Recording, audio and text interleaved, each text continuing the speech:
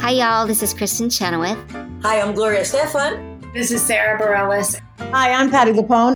This is Lin-Manuel Miranda. You're listening to the Broadway Podcast Network.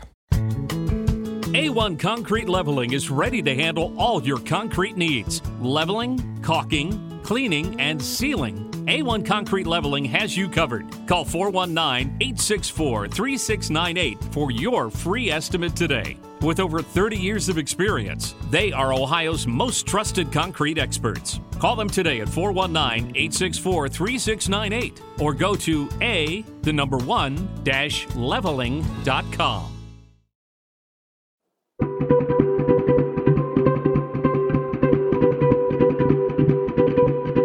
Hello, beautiful people. Welcome to The Art of Kindness, where we have compassionate conversations with artists from all areas of the entertainment industry who are using their voice to spread joy and make this big spinning planet in the sky a better place to be. I'm Robert Peter Paul, and I'm so glad you're here.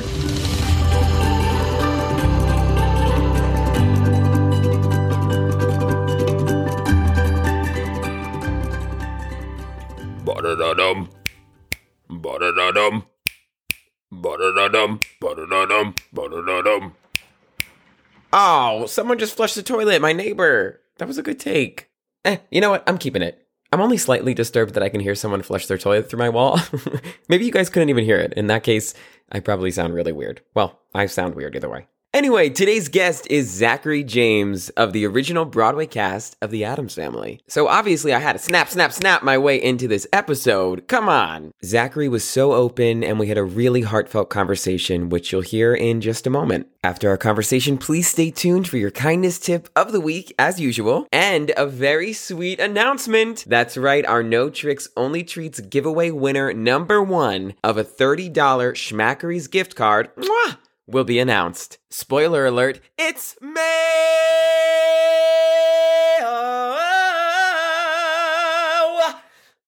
Sorry about that. I'm just kidding. It's not me. That would be unethical. I wish it was me because the cookies are so delicious. But you know, we got to keep that anticipation building. So stay tuned for the winner after our chat. Today's guest is performer, internationally acclaimed opera singer, and recording artist, Zachary James. I wanted to speak to Zach this spooky season since he's perhaps most known for creating the role of Lurch in the Addams Family on Broadway over a decade ago. Of course, he's turned in memorable performances in numerous Broadway shows, including the Tony-winning revival of South Pacific at Lincoln Center. Some of Zach's bountiful career highlights include playing Abraham Lincoln in the world premiere Philip Glass opera, The Perfect American, playing Amenhotep III in the Olivier Award-winning production of Akhenaten, and for appearances on television shows like 30 Rock and Murphy Brown. Zach has sung with some of the world's top opera companies and orchestras, including English National Opera, LA Opera, the New York Philharmonic, NHK Symphony Orchestra Tokyo,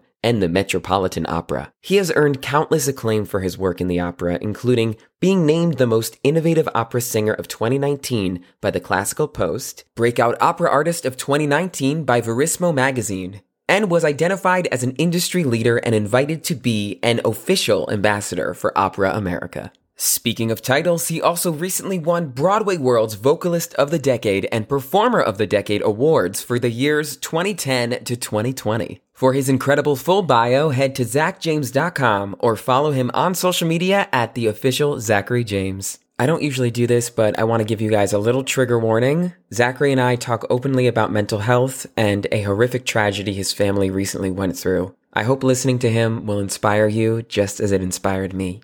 Without further ado, please welcome Zachary James.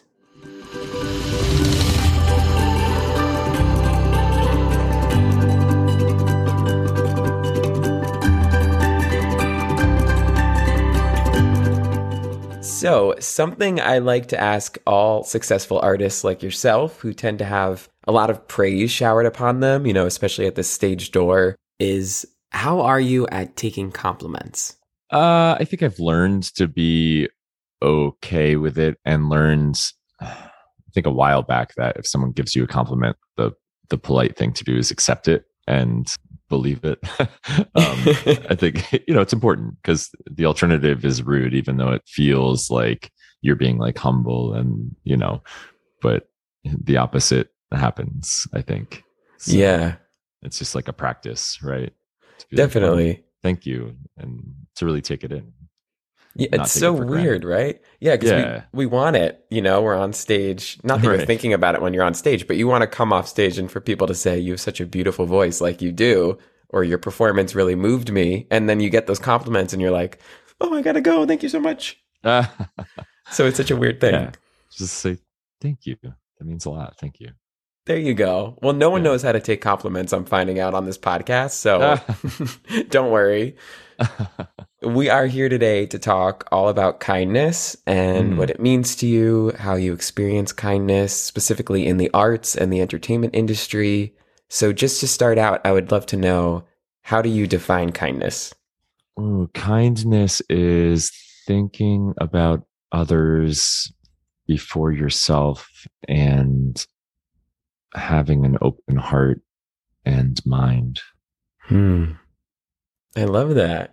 I've heard from so many people that you are such a kind person and so wonderful to work with, which is that's why, so nice. yes, which is why I wanted to have you on here. It's hard to kind of vet guests and figure out if they're kind Sure. people, but I have heard that you always lead with kindness. So That means a lot. I mean, I think it's so important to be a good colleague and a good person, but it's also something you can't fake. Like, you have to walk the walk. totally. Do you feel like when you're in a show, especially when you have a principal role and you're working with people that maybe it's their first professional production or whatever the case is, do you try to go out of your way to, it just seems like you're inherently kind, but are there things you do to try and make that person feel comfortable or just create that environment? Best way I can talk about that is just having done long runs on Broadway, and my first time experiencing cover going on for a role and actually feeling frustrated, right? That they weren't necessarily where they were supposed to be, or, that it was a different take. And then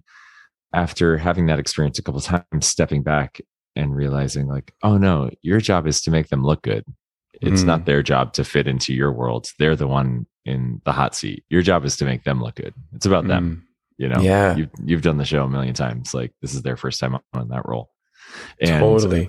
yeah, and that's what it really is about. And I think that's the very best that we can be as collaborators, is making our colleagues look good. And if everyone on stage is doing that, or, backstage in the pit, wherever, if everyone is thinking about someone else and making them shine, then everyone's covered and we don't have to think about ourselves. And that's kind of a really nice place to create from. That's so true. I've had the opposite experience sometimes. I was a swing in the past, and I know if you have to go on, it's such a scary thing. Yeah. But if you're not supported, like you're talking about, it just makes it even worse. And the theater is Right. supposed to be a community and a place where we all help each other rise up because we are in a privileged position to be doing what we love. Yeah. And So- it's supposed to be fun. Yeah, it is supposed to be fun at the end of the day, right? Yeah. We get all this other stuff in our heads, especially when you're auditioning Right. and all these things. I'm going to get into all that with you, but I would love to just take a moment to step back and dive back to the beginning. Do you feel like there were any acts of kindness or, of course, people in your childhood that really stand out to you from when you were growing up that you could Oh share? my goodness. Yeah. I mean, so I grew up in a very, to be blunt, like impoverished household. And I didn't have a lot of the resources that my friends had. So like if I got into a theater camp or something, like we had to dig up money from somewhere. And like I remember my high school theater teacher, I told him I got into this camp and I didn't even know there was tuition. I just applied and we couldn't afford it. And he's like, all right, so after school, you're going to come organize my music library every day and I'm going to create a scholarship for you. Wow. Yeah. And it was just like, he came up with like $500 and I got to go to that theater camp that summer. And that was a really big deal. And there was a lot of acts of kindness like that on my path that continue to this day. Like I've been with my voice teacher for 18 years and we're in this like beautiful symbiotic relationship. She doesn't charge me. Wow. And, yeah.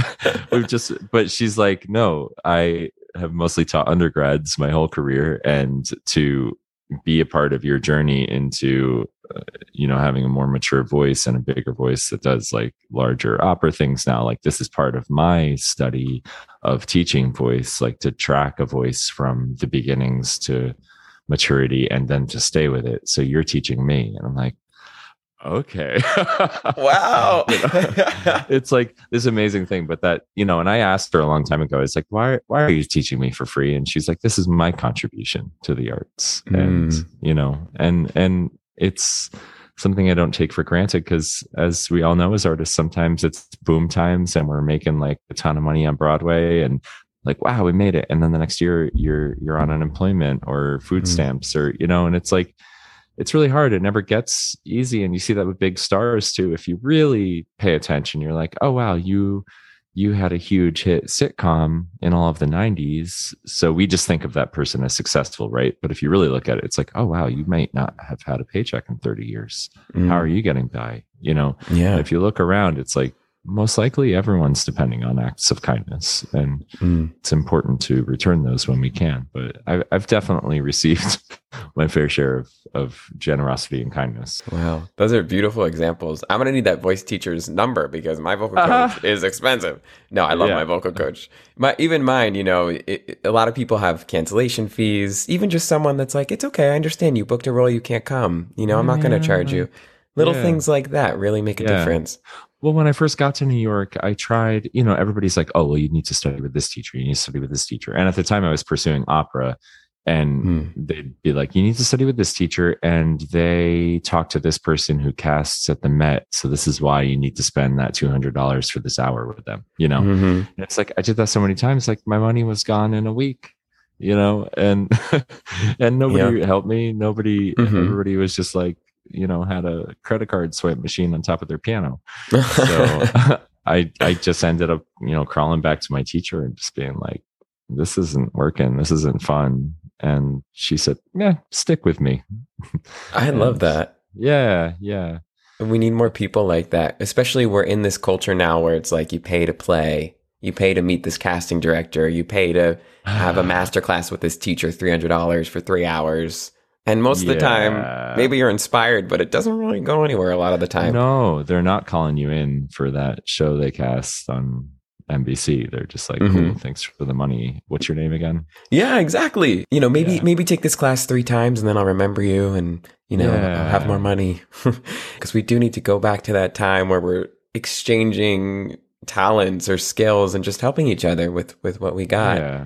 I think that's amazing. Well, your family, I believe your dad specifically is a musician, right? In jazz and blues. Yeah. Rock, all of it. Yeah. And so you started out kind of following in his footsteps, right? Yeah. Well, he was making a buck teaching lessons when he wasn't playing out. And so I was in a playpen next to him while he was teaching lessons. So I grew up just hearing scales and arpeggios. And he put me on piano when I was 4, but music was always in the house. He taught lessons till 9 o'clock every night in our house. So, if you could hear it through the wall, it was just like music. And I'm really grateful for that oversaturation in a way, because it just became a neutral state. Music.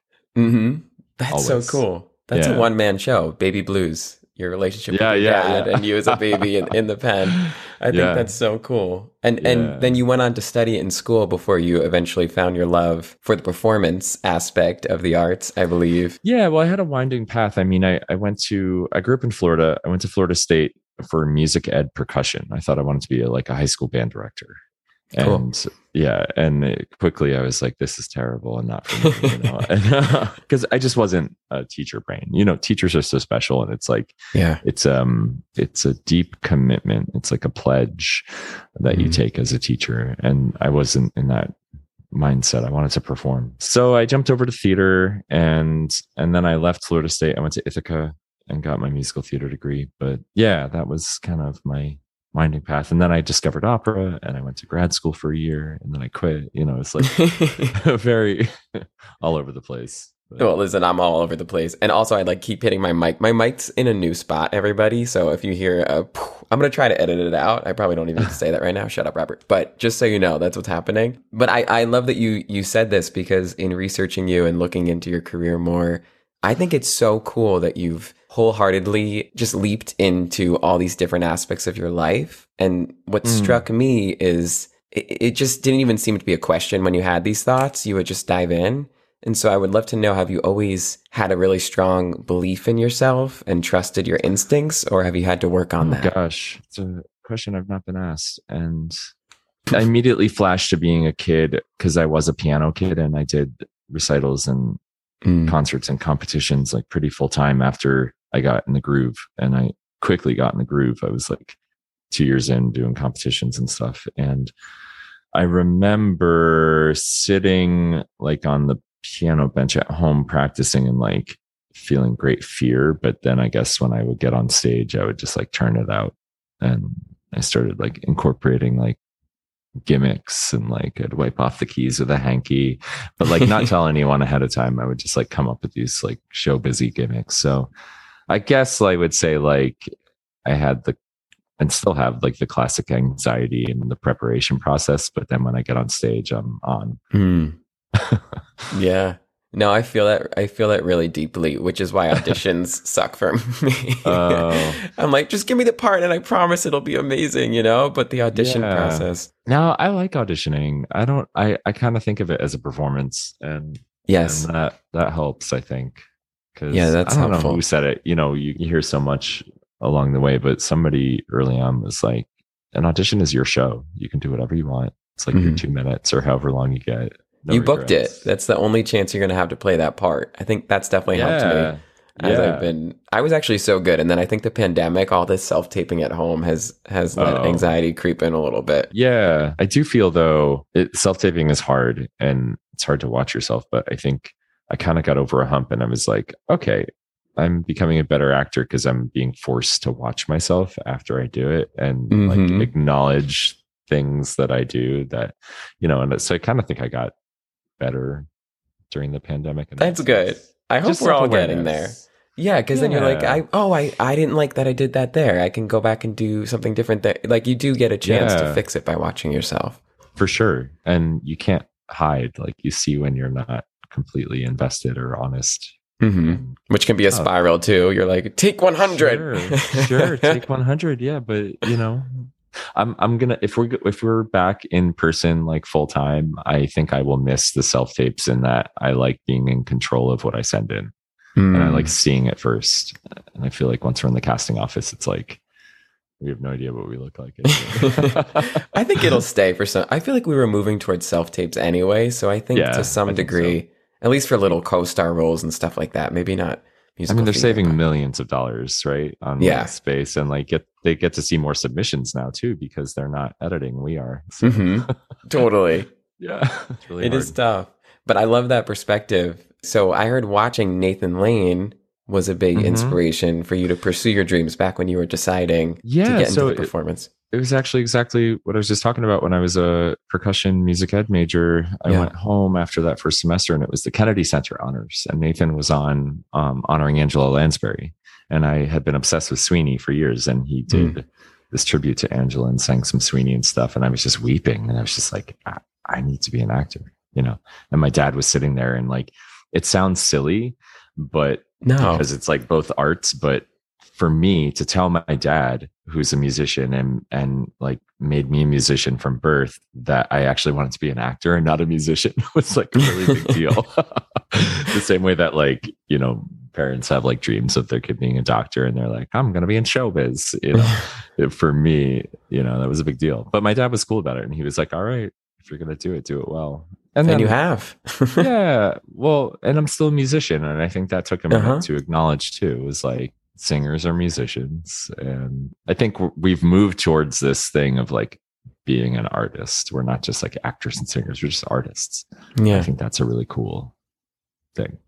Yeah. Different instrument. You live and breathe your instrument. And yet it takes a lot longer to get to know it, which is interesting. Yeah, but you can't put it down the way a trumpeter is like, I'm having a really bad day. I'm going to put my trumpet in the case on the shelf and walk away. Like we live in our instruments, and it's really hard, and it's really vulnerable and really emotional, and it's like a psychological thriller.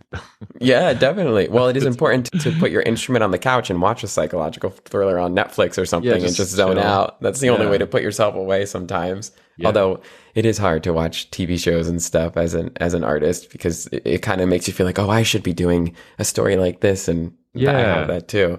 Or it makes you inspired. There's varying degrees.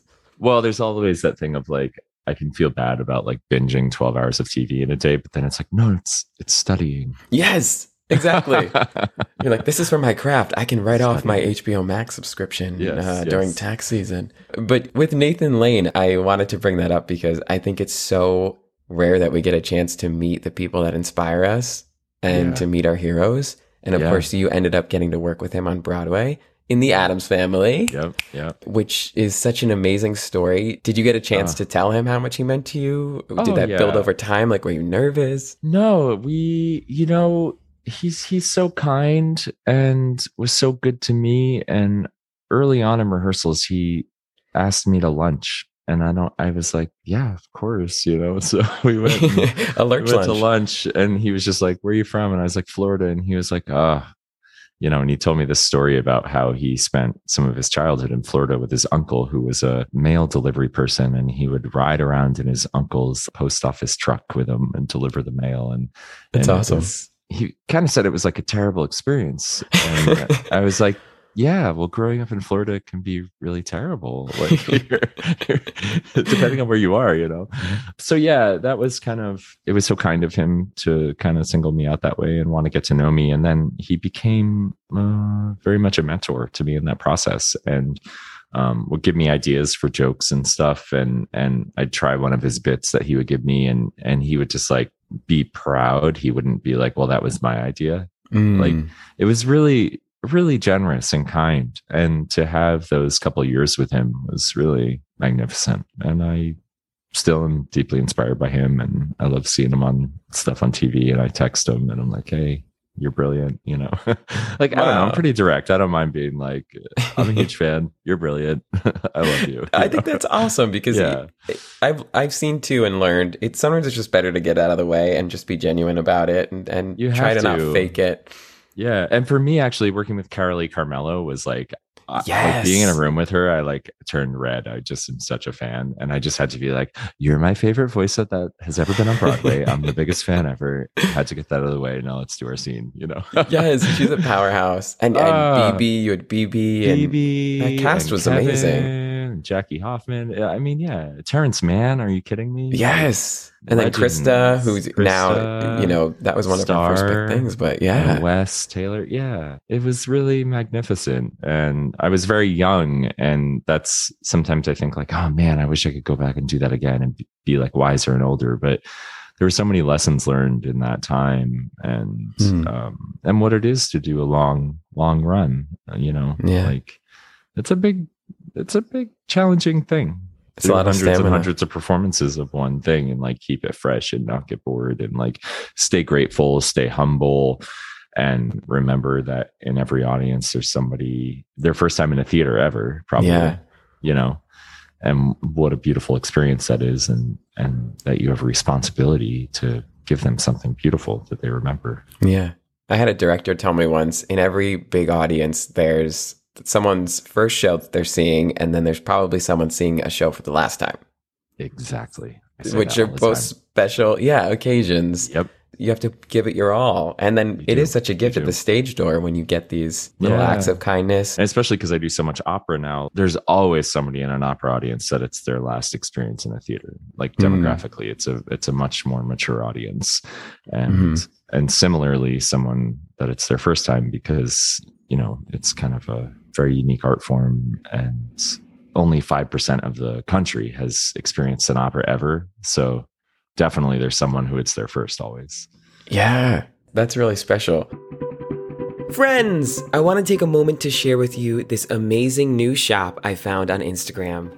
It's called the Be Kind Shop. I mean, first of all, how perfect is that name? We at the Art of Kindness share a very similar mission to the Be Kind Shop. We both believe the best way for everyone on this earth to thrive and see their full potential is through kindness. And we have all seen the positive impact and power that kindness can have. After the crazy roller coaster that was 2020, the Be Kind Shop knew that the world could use love and kindness more than ever. And they wanted to help spread that message. So just like I started this podcast, they went ahead and combined a passion in design and positive mental health and created the Be Kind Shop. The Be Kind Shop is an online store full of custom-made clothing items, accessories, and stationery, with each and every item carrying a positive message. They strive to remind everyone that there is good around them and that we are all on this earth to help one another. Their products caught my eyes on Instagram because they are incredible. I mean, they have Be Kind beanies. They have sweatshirts that say being kind is cool. It is totally my kind of style. Go to the BeKindShop.store to see for yourself. And while you're there, I guarantee you're going to want to buy something. But never fear. After I connected with the shop on Instagram, they so kindly offered a special promo for you, Art of Kindness listeners. Use code ARTOFKIND at checkout for 15% off your purchase. That's Art of Kind, all one phrase, when you're checking out at the BeKindShop.store. Stay tuned on our Instagram because we may even be doing a special giveaway with them soon. Kindness is just so chic. Since it is spooky season, I would just love to know, you've talked about the Addams Family so wonderfully, and when they do the musical screen adaptation, they should ask you back, which I think would be so fun to watch. I would love it. I would love to know just overall, because you were in South Pacific on Broadway when you got offered was it a workshop of the Addams Family? Yeah, so I got a call, hey, do you want to do Lurch and a table read of the Addams Family with Nathan Lane and BB North? So, yeah, You're like, I gotta go. I just passed out. Like, great day. And that was the first table read, and only the three of us made it to Broadway from there. You know, we did so many readings and workshops, so it truly was quite extraordinary. And I was like, really, I've been in New York like 2 years. Just because I feel like landing on Broadway is a dream, right? And then originating a role on Broadway in a huge blockbuster like that. Yeah, come on. What was that like, especially since it is a known entity and it's so iconic and you know there's certain things you have to do? You know, I loved our concept for the show was like taking the original cartoons that Charles Addams drew for the New Yorker and bringing them to life. And you know, iconic roles, right? And there's been movies and TV shows and cartoons, like animated cartoons on Saturday morning that I like grew up watching. And then of course the cartoons drawn for the New Yorker. So yeah, there's a lot of responsibility there. And at the same time, it's like, okay, what can I bring to this? That's me. Cause every role is supposed to be you, right? So I deeply invested in a backstory. I think that was my major touchstone for how can I do this for 2 years? Okay, I need like an incredibly deep, long, lengthy backstory. Let's sell it to Ryan Murphy, and then we can have Lurch on Netflix. Listen, oh my goodness, it would be so good. I just went there, and people liked it, and that was cool. You know, it was great. It was great. It's still great. I still listen to it when I go on my walk runs. Well, and the really cool thing that is totally unexpected is I think 5 years in a row now, it's the most produced high school musical in the United States. So all year long, I get these amazing messages and notes from high school casts of the Addams Family being like, hey, we're in the Addams Family. Can you send us a message? You know, so I do these like video messages to these kids like regularly. And it's this beautiful gift because there's two sides of the Addams Family, right? There's like, wow, huge hit on Broadway. Amazing. And there's also like, the critics hated us. It was really tough on our hearts because is usually a telltale sign that you're going to be some kind of cult musical. You know, it was a box office hit and everything. But yeah, the critics were like, "What a joke! I feel so bad for these actors." And that was really hard to read after putting in 2 years of workshops and investing so much of ourselves in it, and then to have to do the show for a year, knowing that we were panned. But it's this beautiful thing that that the show's so successful, right? Globally, like there's been productions everywhere. There's like West End, Paris, Brazil, like everywhere, Mexico, and then that it's this huge success in community theaters and high schools, and to get these messages and to be able to participate in the show in that way and keep kind of, in a way, being Lurch, right? Like just last night, I'm here at the Ogunquit Playhouse doing Young Frankenstein right now. And an usher ran up to me as I was walking into the building. He was like, hi, I'm Jeremy. I played Lurch in my high school production of the Addams Family, and I wanted to meet you. Oh, it's just like, how beautiful. Like never in a million years would I have guessed that would kind of continue in my life, all these years. It's been 10 years. Yeah. And it was ahead of its time because now reboots and making musicals based off of other entities, that's just the standard. Yeah. But I would argue that your perspective's beautiful. The fact that you're so open to people coming up to you and still talking about the Addams family. I just had another guest on here who was in the film Halloween Town, and Kimberly J. Brown played Marnie. And I was telling her the fact that she just keeps the legacy alive. It makes it so much more special for, I'm sure, these kids doing the productions of the Addams family. The fact that you send these notes is so kind. Wow. So I think it's beautiful because you make it beautiful and you let yourself open for that. You're not like, that was 10 years ago. I'm not talking about that. I'm talking about what I'm doing today. Well, thanks. I'll say I've occasionally bumped into people who have negative reactions to those things. And they're like, I'm not doing anything for free. I should be paid for this. Or like, yeah. And it's just like, no, I'll give back. But I have to say, like, because people have been so generous with me my whole life. Like what I was saying, it's like, I can't get 18 years of free voice lessons and scoff at someone asking me to make a 5-minute video. Like, yeah, come on. That's you know true. What I mean? You got to spread kindness around. Cyclical. There's a responsibility at the heart of it. It's a responsibility to continue to have live arts and how important that is to building community. And we have an individual responsibility in that. Yeah, I agree. Well said. Well, speaking of community, in the theater, this is going to be a pretty junky transition. Part of our community are the theater ghosts. And since it's spooky season, I love to ask, do you have any theater ghost stories? Oh, yes. We all got them, right? Yeah. So I do this Philip Glass opera called Akhenaten, and it's been kind of a major part of my life the past 5 years. I opened it on the West End and then did it in LA at the Met. I've done it in London again. I'm doing it at the Met again in London again. It's 2023. So it's like a huge part of my life. And I play, we're all these like ancient Egyptian people that lived, like pharaohs and wild stuff. And so anyway, so our very first performance in London, it was, invited dress, and the theater's very spooky there. It's the London Coliseum. It's where Winston Churchill gave an address at the end of World War II. Everybody's been there. You look up and there's these statues looking down at you. It's like very, very spooky and cool. And my favorite theater to perform in. So at the top of the show, I'm locked in a tomb on a throne. No one can get in. I can't get out without the stagehands opening the door for me. And I'm just creeping out because I'm on stage for 3 hours. I have like something like 6,000 words of text to deliver. And I'm freaking out. And I'm a prayer before a show. If I remember, I invite like the spirits of that space to come with me on the ride. Like, hey, you want to act with me? Like, come with me, help me, we all have these rituals before a show. Yeah. And it just makes me feel like I'm not alone. And it makes me feel like I'm doing something kind to invite the theater ghosts to like take over for me. Like, you want to act tonight? You can have like my voice is tired. Please come on in. Like, enter my spirit. So anyway, so I'm like freaking out, and I start to say my little prayers, like, help me to remember these words. And I am pushed on my right shoulder from behind. And what?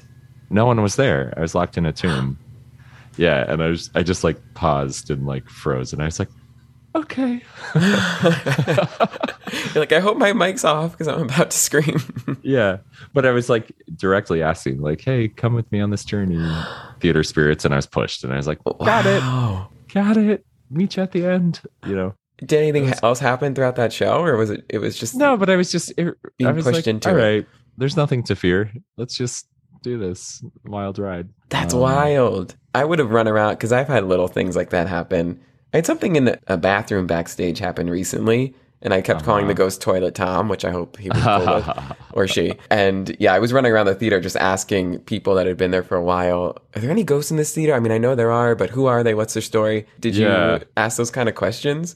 No, just because it's like a very old, enormous theater. It's just inevitable. You're like, I'm not a weirdo like you. I didn't run around being like, I saw a ghost. Well, it was like, it's just the theater ghost. This is like ancient Egypt ghosts that we're invoking into our, who knows? Wow. But yeah, it was pretty spooky. And I've had others, because we play all these theaters and there's so much history in all of them. That's spooky. Thank you for sharing that. I love that. Of course. So in the opera, one thing I saw you say too is that you're really passionate now about putting forward female-driven projects. And for getting those voices really out there. Yeah. How did you just jump into that? Because I would love for our listeners to contribute in their own way to help. Yeah. So here's the deal. Like we look to the Metropolitan Opera as the standard bearer for opera in the world, because that's kind of who they are. And I have to say, I love working there. It's an enormous honor to be on that stage.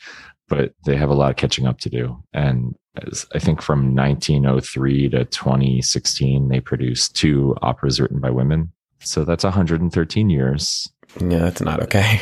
2 operas. And they're currently producing their first opera written by a Black composer ever. So it's just like, come on. Yeah. Like you can't be the standard bearer for this industry with a track record like that. You need to do better. Mm-hmm. So I've always kind of been working with contemporary composers, living composers, and creating new works, and that's something I love so much. So I had the opportunity to do a solo recital at Carnegie Hall in 2020. It was obviously canceled, but really, yeah. So, but when I got this opportunity, everyone was like, "Oh, do Brahms, do Schubert," and I was like, "Who cares? Everyone does that. Who cares? Let's do something new." You know. So I decided to do a program of all works by female composers in the classical music industry, and primarily new works, and reached out to some of my favorite composers, and they wrote these wonderful pieces for me, and then it was canceled. So I felt this responsibility, since the pieces had been written, to do it in some form anyway. So I instead created an album and a visual album of basically music videos of all the pieces as well, and put that out during the pandemic. And it was a really special project to me, and has been at a bunch of film festivals and stuff, and has kind of continued on in a really cool way. And also was kind of part of my major, I wouldn't say pivot, but like parallel course that I discovered, where like I never thought of myself as a really tech savvy person, but now I know how to like record and edit and distribute and do all these things. I'm like my own record label now, which is cool. I mean, you know, producing a podcast, it's yeah. Do I know? Are we recording? No, yes. We are. I'm just kidding. Yes, we do know. But you learn a lot of new skills, and it's exciting and empowering. Yeah. And that's been a major part of my experience in the last year and a half. And now I'm actually working on my 5th album, because I'm now a monster. I just like crank out albums. That's amazing. Because I learned how, and I can't stop. Yes. And you know what? We dive into these things because we have belief in ourselves, which is, I think, part of kindness to yourself. So that's really cool. And it is it's just starting. You know, yes. I didn't know how to make a podcast. You just said you didn't know how to do all this stuff. It's like, you just dive in. You just get in there and figure it out. And when you get stuck, you Google it or find a YouTube tutorial, and you keep going. And it's exciting. And then once you know that information, it's like, well, now I have it. Like, what do I do with it?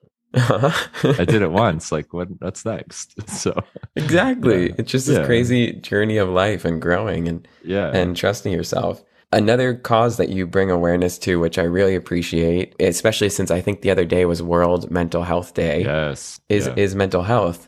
Now, we all have obviously varying degrees of mental health issues, especially after, I don't even know, has it been 2 years after 2020 and the shutdown? Yeah. Are you open to sharing what happened to your family during that time? Yeah. So we were in the middle of the first year of the pandemic. Now we're entering the 3rd winter of the pandemic. So my nephew, who has had a lifelong struggle with mental health, attacked his brother and father in the middle of the night, and unfortunately my youngest nephew died, and my brother almost died, and my nephew's now in jail for a year and a half now, awaiting trial. And so unexpected is an understatement. To be in the middle of the pandemic and get a call like that and kind of have to forget forget the struggles of like, oh no, I lost my job. So no, I'm sitting at home, I have nothing to do, and just jumping into action, getting on a plane and going and picking up the pieces of a really unimaginable family tragedy. And we're still dealing with it to this day, and it's like something we will always deal with because there's no happy ending in that situation. There's just loss and grief and continued tragedy with a young life who's now living behind bars his whole life, and continuing to deal with really difficult mental health challenges that are made worse by being in an institution like that, because there aren't resources and there's not really any like no one really cares, once you're in that situation, you're just a number, and the resources are so few. It's been tough and continues to be really tough. And yeah. Well, thank you for, I hit my mic again. Just thank you for sharing that story, because I think that's what we all need to do, is share these stories and talk about it. That's part of it. Yeah. B, I really picked up on, you use the word continuing a lot. And I think just continuing and pushing through, and obviously we all have our own family tragedies. That's horrific what you went through. And I'm so sorry that you guys had to deal with that. But it is the continuing and the going forward. That's really all you can do. Yeah. And healing comes obviously with time, but yeah, I'm sure you've seen firsthand the way our systems are set up. It's just really for people to fail, because we all, like I said, have people in our lives that have these diseases and mental health issues, and you flag it, and they don't want to help themselves a lot of the time. And that the only way you can bring them somewhere is if something happens. And it's like, oh, I got to wait for this huge thing to happen. Right. Why is there nothing before that? Yeah. And kind of that there's this expectation, I think, that we think these people who are struggling so much inside can fix themselves. Yeah. That they can even have the awareness that they have a problem. It's like you're asking someone who's dealing with something really difficult silently, Yeah. Yeah. It's just not. It's really difficult. It's not possible. Yeah.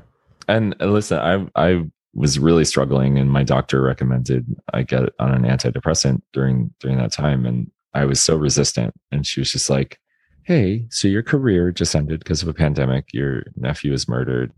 Like, if now is not a good time, when would you accept help? I was just like, yeah, okay, let's do this. It is important. Well put, doctor. Yeah. Laying out those facts. Yeah. And she just said, like 2 out of 3 of my patients are in need of help like this. It's not something to be ashamed of, because we don't talk about it. No. It's like, I've done years of therapy, and it was magnificent. And I think everyone should have therapy. It's like everyone needs somebody to talk to. Yeah. Safe space. And yes. Everyone needs to ask for help sometimes. And it's really hard. But once you do it, it's like that burden is off your shoulders. Once you take that step is when you can realize, oh, I was going through that, and I was in that funk. A lot of the time, like you said, it's so hard to get out of it when you're in it. Once you do it, you automatically realize, oh, that wasn't me. Yeah. It's easy to look back and see what a situation was, but when you're in it, you don't know. No. Yeah.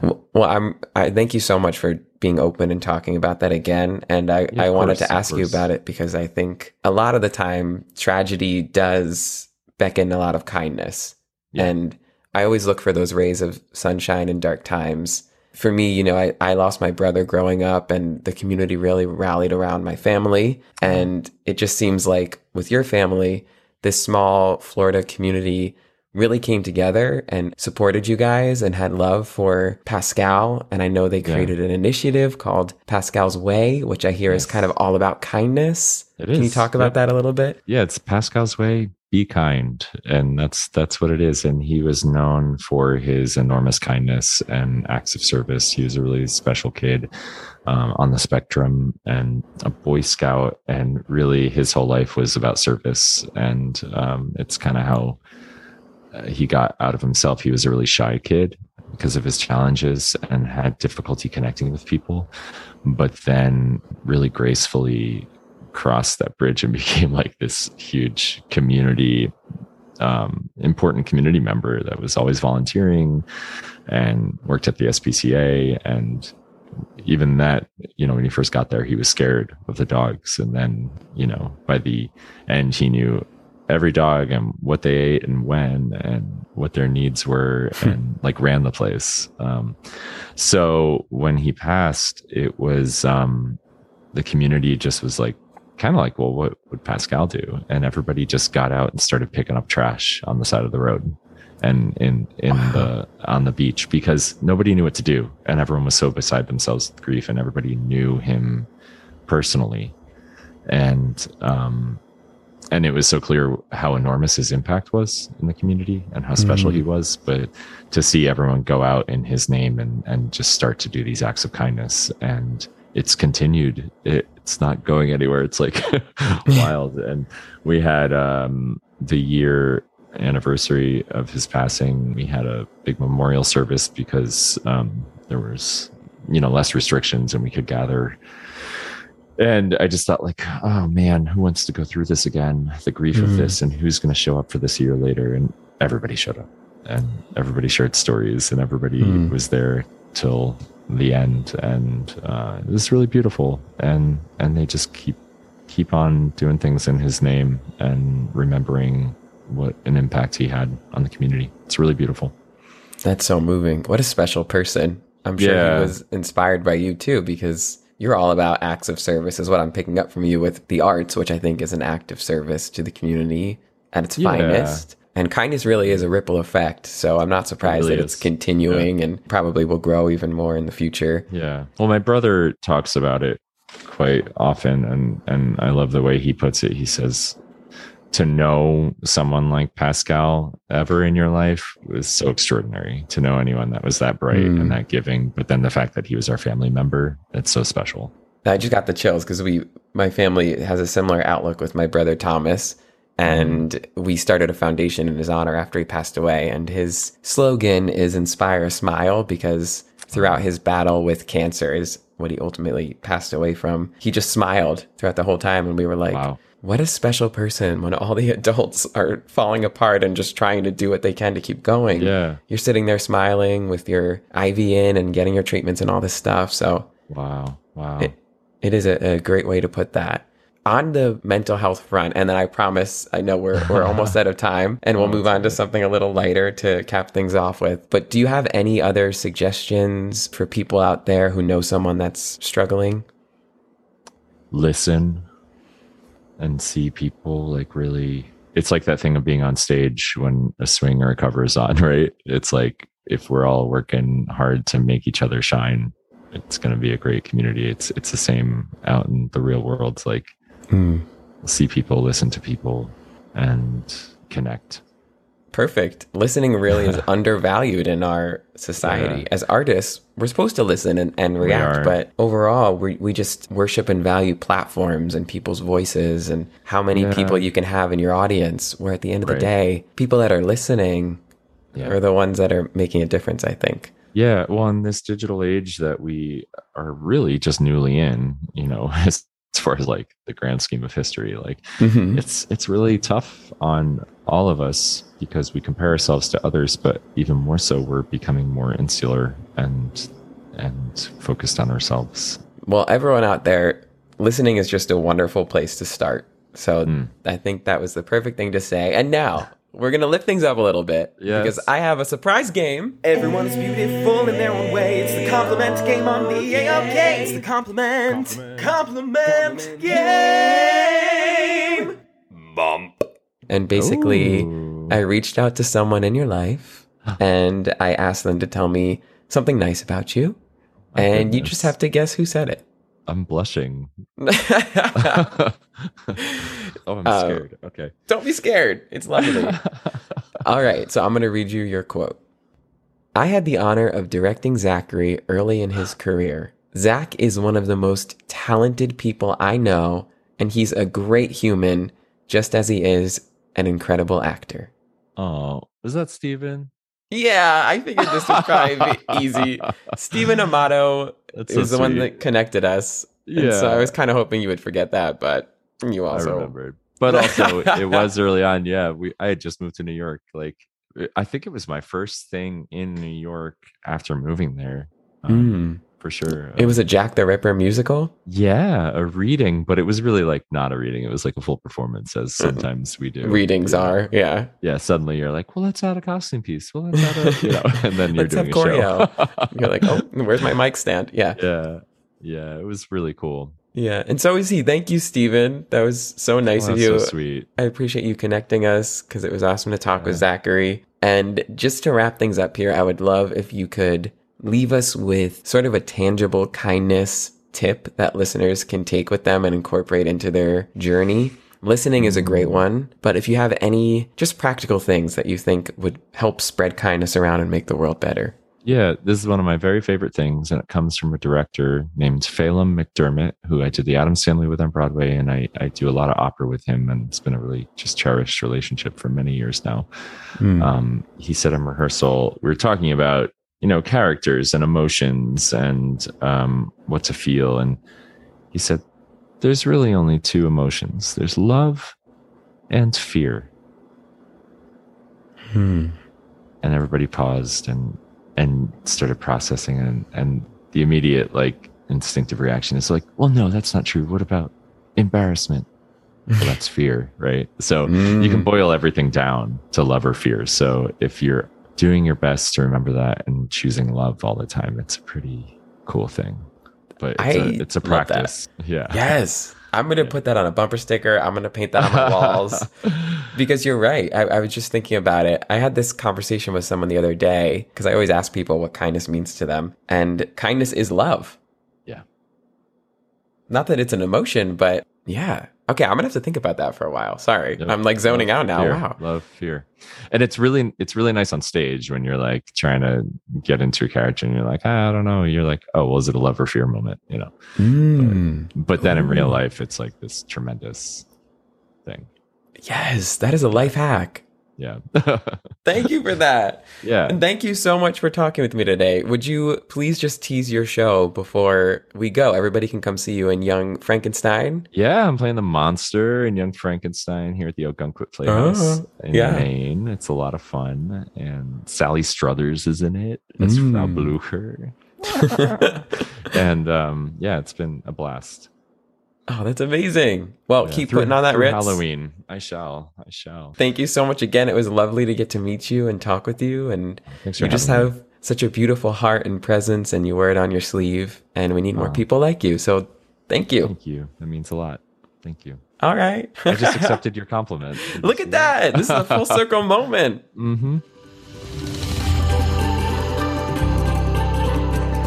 And now it's time for your kindness tip of the week. Thank you so much again for your time, Zachary. And speaking of Zachary, we have a Schmackery winner coming up right after your kindness tip of the week. This week's kindness tip is inspired by one of my best friends in the whole world, Amanda. My people, hello! I recently met up with Amanda at an old tavern that we love in New York. I gotta say, they have amazing garlic bread, and we're mostly there for the dessert, which is this candy pie. Amanda is truly one of the kindest people I've ever met in my life. From the moment I met her, it felt like I was interacting with a ray of sunshine, and I am so lucky to call her a friend. Of course, we met in the theater, and we continue to collaborate creatively to this day, so I feel very, very fortunate for that. Anyway, after one of our marathon hangouts, we had a lot to catch up on. Amanda and I were walking to our cars, and she stopped, and she asked me about the show I was recently in. And I noticed she was kind of counting on her hand, and she said something along the lines of, oh, that was what I wanted to ask you about the show you just did. I asked you about the podcast, I asked you about the wedding you're planning, all this stuff. And then I realized she had thought about topics and things to ask me about, which really boils down to consideration. So your kindness tip of the week is to ask people questions. And I don't mean to sit them down with a big spotlight on them and just grill them. I mean, to really think about the things that your friend or your loved one is doing in their life, the things that are meaningful to them before you see them, so that when you're hanging out, you can ask them about these things. And they're definitely things that these people want to talk about. I remember growing up, I would get into my nanny's car, my grandma. I love her so much. I always talk about her on this podcast. And I love my other grandma too, my Nona. Hey. She would pick me up and I would get into her car and there'd be a scrap of paper. At the top, it would say Robert, and it would be underlined. And then under that would be bullet points. And they would be topics of things she wanted to ask me about. And it just always made me feel so good. I remember giggling at it at first, but it really is the loveliest act of kindness you can do for someone. It's pure consideration. And so that's inspired me as well. Really think about it. The people in your life that you're closest to, doesn't it just feel so special when they ask you about things that are going on? So do that for people. You know, you can even stalk them down on Instagram or Facebook before you're hanging out, and just to remind yourself of what is going on in their life, and then make sure you bring it up. It's also just awesome to listen to people and hear their stories. Anyway, thank you, Amanda. You are the best, and so is Joe, her new husband. I went to their wedding recently. I got to do a reading, which was such an honor, and I didn't even laugh, you guys. I'm known to kind of giggle at a church. It wasn't a church, though, so maybe that's why. But I digress. You are both the best, and I thank you so much for being in my life. But I digress. You are the best. Did that rhyme? Am I Lin-Manuel Miranda? I also want to thank all the new listeners who came in from our Schmackery's giveaway, and you're probably tuning in right now just to hear the winner. You may have even fast-forwarded this whole thing just so you could find out if you want or not. And hey, that's totally something I would do. But I also really hope you stick around, because we have a lot of fun around here, right? Don't we? Right? And now, the moment you've all been waiting for. Drum roll, please. Ooh, cool. The winner of our very first No Tricks Only Treats giveaway of a $30 gift card to Schmackery's, the best cookie place ever, is at Lizzie Watek. Watek? At Lizzie Watek! Anyway, we will message you and make sure you get your special prize. Congratulations and enjoy the cookies! Please share them. If you did not win this giveaway, never fear. We have lots more exciting giveaways coming up this October as a part of our No Tricks Only Treats campaign. Make sure you're following us at Art of Kindness Pod on Instagram so you can be in the loop about all the treats coming your way. Our Instagram is also a suggestion box of sorts. You can message us any topics you would like to see covered, celebrity guests you would like us to chat with, and of course, to give us your kindness tips of the week. We really love connecting with you all and forming a kindness community. Oh, audio hug! Thank you all for listening. I wish you a wonderful day, and until next time, remember, everything's gonna be A-OK.